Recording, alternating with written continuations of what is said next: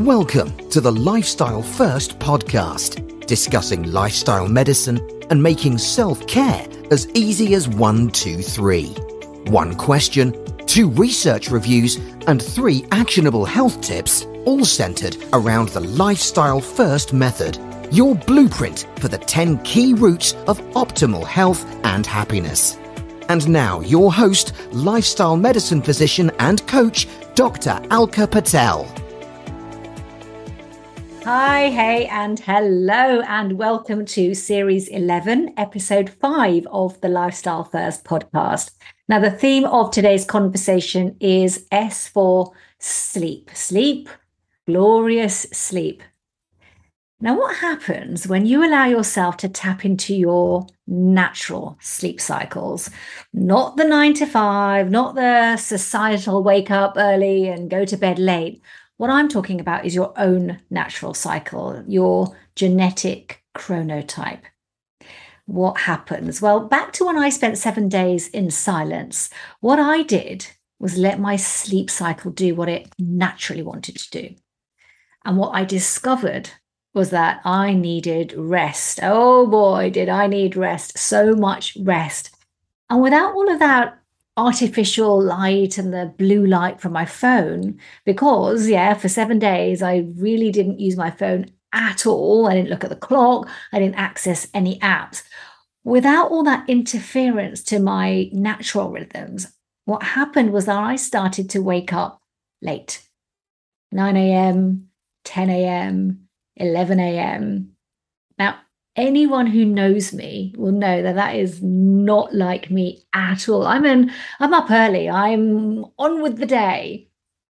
And I used to even do morning consultations, which started at 6 a.m.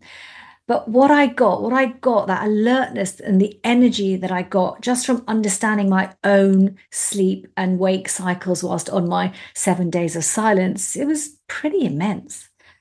Now, I get it. I mean, none of us are, of course, living in these beautiful mountains in Andalusia where I was. Many of us, we have urban lives, and an urban lifestyle means there's kids to drop off to school or morning meetings to go to. But knowing your chronotype, knowing your natural rhythms, it definitely allows you to sleep better, but it also elevates that productivity and that clarity that you want and that you need. So if you know that you're a natural night owl, even though you have to be up early for the kids or work, then targeting what you do by knowing your chronotype means that you can target your tasks that need clarity and decision making to later in the day, which is exactly when night owls are more primed, or in the morning, which is when morning larks are more primed. So what does this mean? Well, it means that you don't need to go and sit in the mountains to figure out what your natural cycle is, because you can test it. And that's what I do. That's why I test chronotypes on so many of my clients. And interestingly, the results might not be what you think. Because I always thought I was a morning lark. But when I tested genetically, my chronotype, I'm a night owl, which I didn't believe. But it took me going to those mountains to realize that, this is my natural rhythm. And I guess the reason I didn't believe it is because as humans, we are adaptive, aren't we? We adapt to our environment, we adapt to the demands on us, which is a wonderful thing about being human. But to optimize being human, you have to tap in to how you're made. So look, if you'd like to find out your chronotype, have a test, then definitely get in touch directly with me. It's so interesting. So today's show, well, today we are, of course, talking about sleep, not specifically about your chronotype, but if you remember on last week's show, we talked about sugar. Well, this week we are talking about its best friend, spice. And more specifically, what's the question we're answering? Well, the question that we're answering today is, which spices can help me to sleep better? So let me introduce you now to my guest today, who is Anna Woods. Now, what can I tell you about Anna? Well, Anna has worked in the music industry for 8 years now, and she's recently completed her MBA from Cambridge University. But what she's now doing is she's going back to what I can describe as probably her memories of when she grew up on her family farm in Norfolk. And what she's doing is launching a very, very exciting sustainable food brand. It's called Jux, Jux, Jux. And what it offers is what Anna describes as super sustainable seasonings. I'm going to say that again because I absolutely love it. Super sustainable seasonings. Amazing. Welcome, Anna. Welcome to the show. Thank you so much. It's great to be here. Amazing. So look, we're going to be talking about the spice of life here, aren't we? And today's episode, of course, is focused on sleep. So we will be taking a deep dive into spices that support sleep.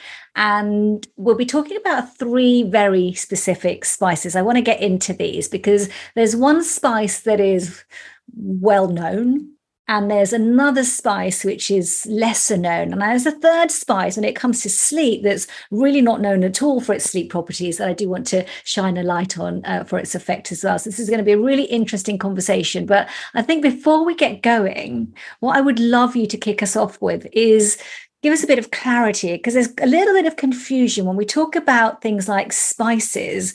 We also talk about herbs, and you've mentioned seasoning. So I'd love to know the difference. How can you clarify for us the difference between a herb, a spice, and seasoning? Of course. So it can be quite confusing because people do use them interchangeably. But seasonings is really the umbrella term for herbs and spices. So if we're talking about dried herbs and spices are more the seed, the fruit, the root part of the plant. So it's more intense, more dense with essential oils. And the herb side is essentially the kind of alive side of the plant. So this is the leaves, the flowers, the stems. Got it. Okay, that makes so much more sense. So in terms of how the spices get from the shelves into our cupboards, there's a real process there as well. So again, before we get into the nitty-gritty of these 3 particular spices, describe that a little bit for us as well. Take a little bit of the mystery away, I think. So, I mean, the use of herbs and spices really dates back to the prehistoric times. And back then, people would air dry them or dry them in the sun. But fast forward to today in modern times, and I think this is more the case in the UK and less so in other countries, it's quite an intensive processing system. So the plant, the day it was pulled from the ground, for example, looking at a basil or another leafy green, by the time that's dried and reaches our cupboards in the current system, a lot of the nutrients and the flavour is erased. It's quite an intensive heat drying system. So a lot of that goodness is lost in quite an inefficient process along the way. Wow. So that's really important to know, because we talk a lot about the value of spices and what they give us in terms of all their properties. But what you're describing is it might not all be what it seems, because by the time we're actually getting them out of our cupboard, they've lost those properties. Yeah, exactly. And I think we're all guilty to this. And one of the reasons I started the business is open our kitchen cupboards and there's herbs and spices in there that are over 10 years old. And to be honest, the processes that have been used, have been great because it's made it more efficient, more accessible. But I think now, when really the focus today is on food waste and trying to reduce nutrient loss, we really need to rethink how we're processing these foods.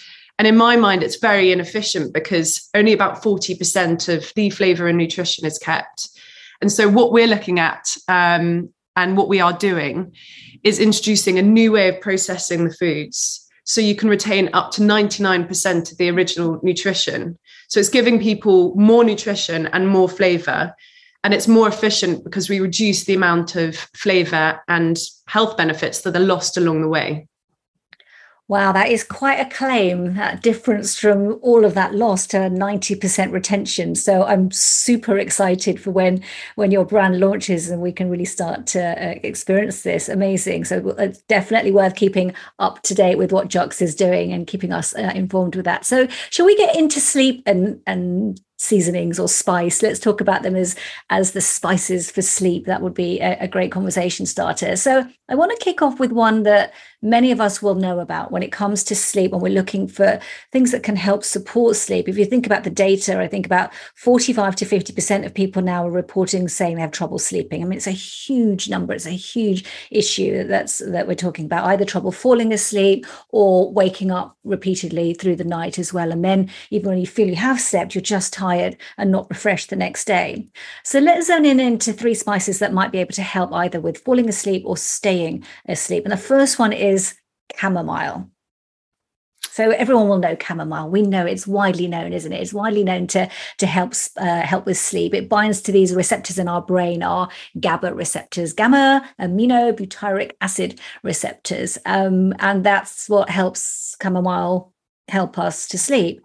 But what would you say is the best way to use chamomile? Because we come across it in so many different forms. So tell us a little bit more about how it helps and what the best way to utilize it would be. So I'm really glad you brought this up, because this is, I know we've talked about this before, but quite a personal one for me. So one of the, I guess, steps along the way to my journey to starting the business is I used to have insomnia years ago, and fundamental to me beating that was my diet and the use of herbs and spices as part of the process of me getting there. And chamomile is amazing, really. You know, I had no idea, but it looks like a daisy. It essentially looks like a daisy, and it is all over the UK, but really originates from Egypt and Greece. So for chamomile, you need to use the leaves and the flowers and dry this. And there's an antioxidant within chamomile called apigenin. I hope I'm pronouncing that correctly. Yes. And really that helps you become a bit sleepier. And many studies have shown that this improves your sleep quality as well. And one study in particular, which I found really interesting, is if people were having chamomile twice daily, they were going to sleep on average 15 minutes quicker than people that weren't. So there's more and more evidence now about the direct effects of chamomile on sleep. And that's really interesting, because 15 minutes might not sound like a lot, but when you're lying there awake, trying to fall asleep, when the person next to you, all they do is put their head on the pillow and they're fast asleep, those minutes can make a big difference. And when you look at sort of sleep data, you know, ideally you want to fall asleep between 5 and 15 minutes from your head hitting the pillow, because then you become that person who doesn't really think about falling asleep. It just happens. So it's really interesting to know that it's making that kind of time difference for people to fall asleep faster. Exactly. And that can also build up over time. So once that becomes a habit and you can go to sleep quicker over the years, you could then therefore be getting much better quality sleep. Yeah. And it's not to say that this is the be all and end all for better sleep, but as an addition to your nighttime routine, it's a really, really great way to just relax a bit more. And in terms of consumption, I think the best way is to have it in a tea. Mm-hmm. So if you let it infuse for at least 3 or 4 minutes, you can really reap the full benefits of the plant. Yeah, that's really useful to know. Is that what you did? Were you having chamomile tea? Yeah. And I think what you've highlighted there is important, is that nothing is standalone. This isn't have a cup of chamomile tea and all will be well. It's use that to support other things that you're doing as well, because we work in such synergy, our bodies and minds, don't they? So as you're trying to allow your mind, which is often the main thing that keeps people awake, is what's going on in your mind. Actually, the chamomile is helping to get you into that first level of sleep, that stage 1 of sleep as well. So it's really important to recognize that this is that sort of additive support that can make the difference. It really can. Because again, if you look at physical environment and things as well, and the light coming in to the room and the temperature of the room, and there's so many compounding factors as well. But I think the use of chamomile, it's the comfort of it that it gives as well, isn't it, in that kind of tea format that you've described. But let's get back to its properties. It's got the right flavonoid in it. It's got the right extract in it. It binds to those same receptors in your brain that those sleeping tablets are binding to, and yet those sleeping tablets have got so many harmful effects. I'm absolutely a no to taking sedatives and sleeping tablets, because they don't give you sleep. They really don't help. And you end up with all the counter side effects the next morning in terms of that heavy-headedness and really not even safe to drive. But here you've got chamomile, which is binding to the same receptors, doing the same job, but without any detriment to you. Yeah. And that, that's what I found fascinating when I started digging into this is, these are tiny, tiny plants with huge impact. And I agree.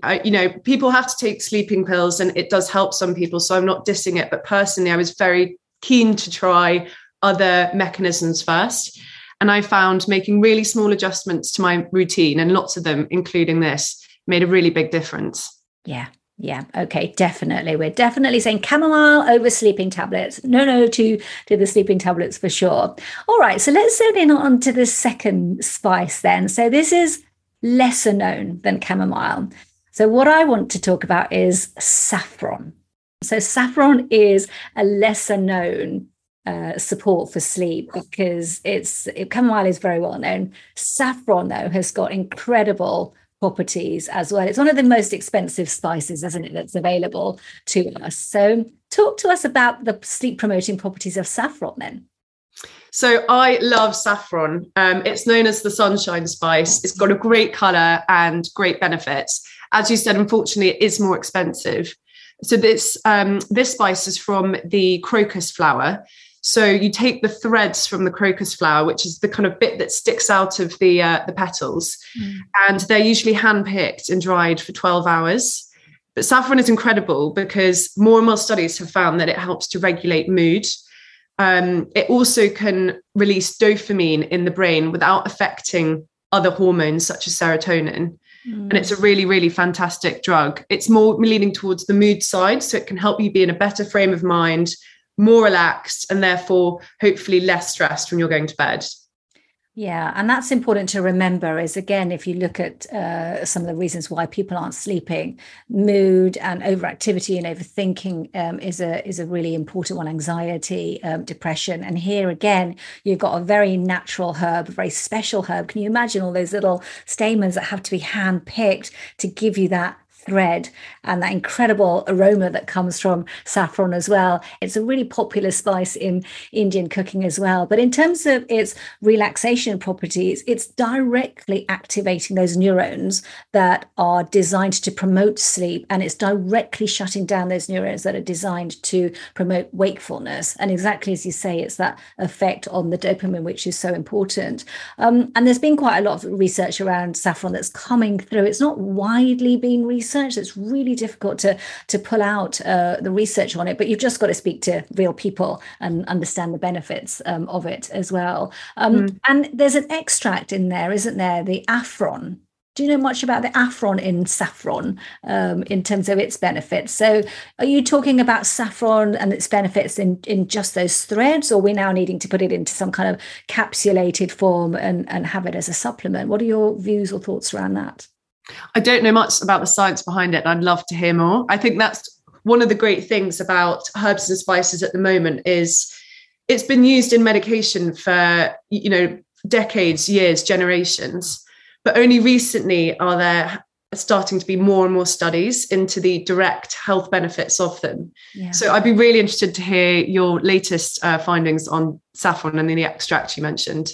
Yeah, and I think, as you say, the research needs to happen, but it's not there at the moment. And so I think you just have to, the most important person in the room is the person in front of you, not the whole wide population of the world. So really important to think about what that person in front of you kind of needs. So yeah, there was some research that was done at Murdoch University where they took the saffron extract and gave it to a group of people for 28 days, and the other group didn't receive it. And of course, the sleep quality reported by the adults who took it was much, much higher than those who didn't. They had less sleep disruption. So that if you're someone who's waking up through the night, saffron might be better for you. So we've talked about chamomile, which is really good for inducing sleep. So if you're someone who's lying awake, finding it hard to fall asleep, first point of call, chamomile. If you're then someone who's waking up repeatedly through the night, second port of call, saffron. So, I mean, and that's fascinating, isn't it? Because there's all sorts of different reasons why people don't sleep. So I tend to take slightly longer than my husband to fall asleep. But when I'm asleep, I'm gone, I'm dead. You could play a marching band in the room and I won't wake up. Whereas he falls asleep very quickly, but then he'll wake up in the night, thinking about work and everything else. So it's amazing how these different spices can help different types of sleep quality. Yeah, absolutely. And I'm a real advocate, talking of different sort of types of sleep quality, I'm a real advocate for capturing your own sleep data. So I use lots of my clients and patients, I use wearable devices and gadgets that really identify where in your sleep cycle the disruption's happening, because sometimes you're not aware of it, but your data will tell you. And then you can target what you're doing with a bit more precision. You might take loads of chamomile and say, this isn't helping me, but that's because your issue is later on in the night. Yeah. Right? So I think it's really important to really think about how do we target those interventions for the right reason. And yeah, some of that data can be really helpful to do that as well. So great. So now shall we talk about cryptic spice number 3? So this is a spice that if you ask most people on the street, most people wouldn't connect it to sleeping. They'd connect it to other things, to helping me with bloating or with wind or with heartburn or with even with sort of weight loss, perhaps. And it smells great. Do you know what I'm talking about yet? I'm talking about peppermint. Mint. So how does mint possibly help you to sleep better when it's much more well known for its properties for giving you more clarity, for giving you that alertness? Why is it useful for sleep? So peppermint's a really interesting one because, as you said, you'd associate it with having it after a meal just to help with your digestion. Yeah. But actually, it's got some really interesting properties. And it's actually one of the herbs that we have more solid scientific information on. So this was used way back in the ancient Greek and Roman times. And peppermint is a cross between watermint and spearmint. And it's mainly used to cure headaches and migraines, as well as being a muscle relaxant. So it contains an active ingredient called methanol. And this is a very, very good pain reliever. So if you perhaps get stress headaches or you're a bit stiff, perhaps you've got anxiety, which can cause tension in the muscles, then peppermint is a really, really good thing for you to try. So one of the things you could do is put it in a tea, but alternative ways of doing it, which I quite like to do, is making fresh peppermint sauce or maybe putting it in your soup so you can more easily fit it into your everyday meals and into your diet. Yeah, and that's so interesting, isn't it? Because if you look at our lifestyles, a lot of people go from doing what they're doing actively, they're on their computer all day, and then they go straight to bed. Yeah. Or they've been sat on the sofa for the evening and then they go straight to bed. So, of course, you're carrying all this tension in your muscles. You're not really giving them an opportunity to relax. Along comes peppermint, which is what it does. It causes muscle relaxation. And therefore, if that tension in your body is something that you notice that you're carrying as you're going to sleep, peppermint then is your go-to, isn't it? Because that's where it's working. It's that it's got those relaxation properties directly on your muscles as well. So yeah, exactly. Yeah, brilliant. What do you feel about the aroma side of things? Because just rubbing peppermint leaves on your hands and the aroma effect, does that help at all? It's an interesting one. So it was actually used for toothpaste as well at some points in time. I really like the aroma, but it does change when you cook with it. So if you think about peppermint ice cream, for example, it's actually got quite a different taste compared to peppermint in your tea. Now, I personally prefer fresh mint in my tea, but I guess that's down to personal preference. But that's another great thing about this herb, is that it's very versatile, not just in its uses, but in its flavor. Yeah, no, I love that. So we've got peppermint, the leaf, and we've got peppermint, the dried herb, and you choose, right, which works better for you. Yeah, exactly. Amazing.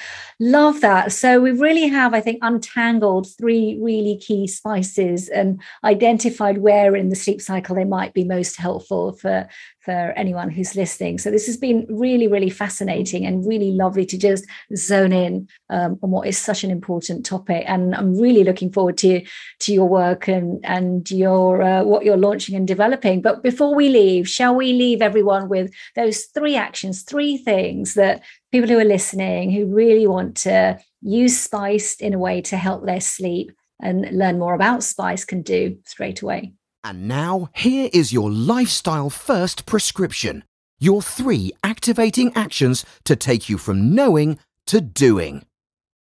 Great. So my first one is fitting herbs and spices into your weekly veg targets. So for example, are you aiming to eat 30 different plants a week or just get your 5 a day? Remember, herbs and spices can very much form part of this. So think about one addition you can make to your daily routine that will increase your intake in herbs and spices and help you achieve that goal of sleeping better. So is it putting peppermint in your tea? Is it putting chamomile and peppermint together in your tea? Is it making saffron risotto? Is it making saffron mash? You know, there's lots of different small ways you can incorporate that into your daily routine. And actually, one thing I should mention, which is really important, is if you're using dried herbs in cooking, make sure you cook it for about 20 minutes. And that will just give it time to rehydrate. And then you can get the full benefits of the flavor and the nutrition. Oh, that's really useful information. I love that. And I love the way you've made this practical and just build herbs and spices into your day. And that kind of sense of target is how many herbs and spices can I get into my cooking today, and include those chamomile and saffron. They're there for your pleasure as well, aren't they? Yeah, exactly. Yeah. Brilliant. Okay. Number 2, what's action number 2? So number 2 is, what herb and spice habit or food waste habit can you erase? So for example, we've all been there. You buy fresh herbs, it comes in a plastic package, which isn't great, but that's another story. And you maybe use it once or twice and then it starts to go off. So quite often people just chuck them away, which is a bit of a shame.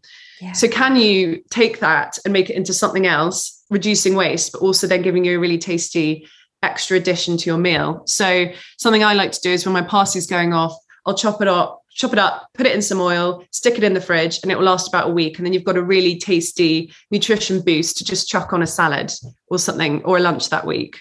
Oh, and we're all guilty of that. You know, I'm raising my hand to that as well. We've all done that, found those herbs sitting in the bottom of the fridge drawer thinking, if only I'd used them or done something with them. So, and it takes a moment, doesn't it? It's not going to take long to chop up your parsley and mix it with some oil or freeze whatever fresh herbs you've got. So, right. Freezing's a great one as well. Freezing's a really great one. Yeah. No, love that. Brilliant. Okay. Action number 3, because these we can start today.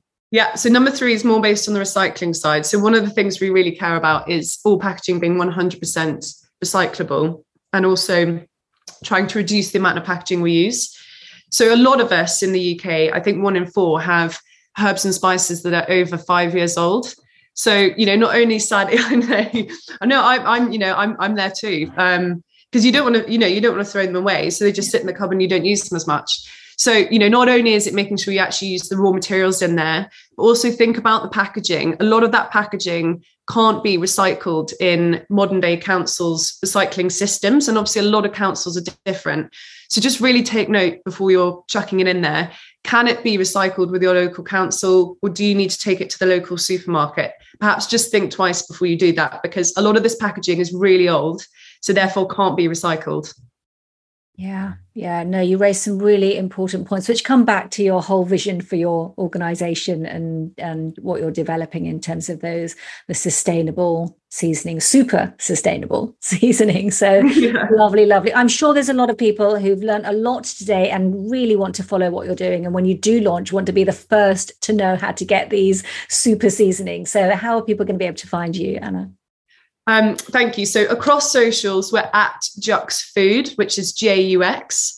Our website is juxfood.com. And I would love to talk to anyone that's interested or wants to find out more. So my email is anna@juxfood.com. So get in touch. I'd love to hear your thoughts. And I'm so excited to bring this product to everyone and, you know, share the love. Yeah. Oh no, amazing. That's very, very generous of you to share your availability, because it's such an important and interesting topic and area to work on as well. So thank you, Anna. I'll put all of those links into the show notes for everybody. Please do keep up to date with what Anna's doing and what Jux Foods are doing as well. They're here for our health and to get us the highest benefit we can from what we put into our mouths as well. So thank you so much, Anna, which now leaves me to wish everyone listening a happy, healthy day. Thanks for joining us on the Lifestyle First podcast, making self-care as easy as 1, 2, 3. Don't forget to subscribe and share, and we'd love it if you'd be kind enough to leave a review. To learn more or to arrange a consultation, please visit www.dralkapatel.com. See you next time.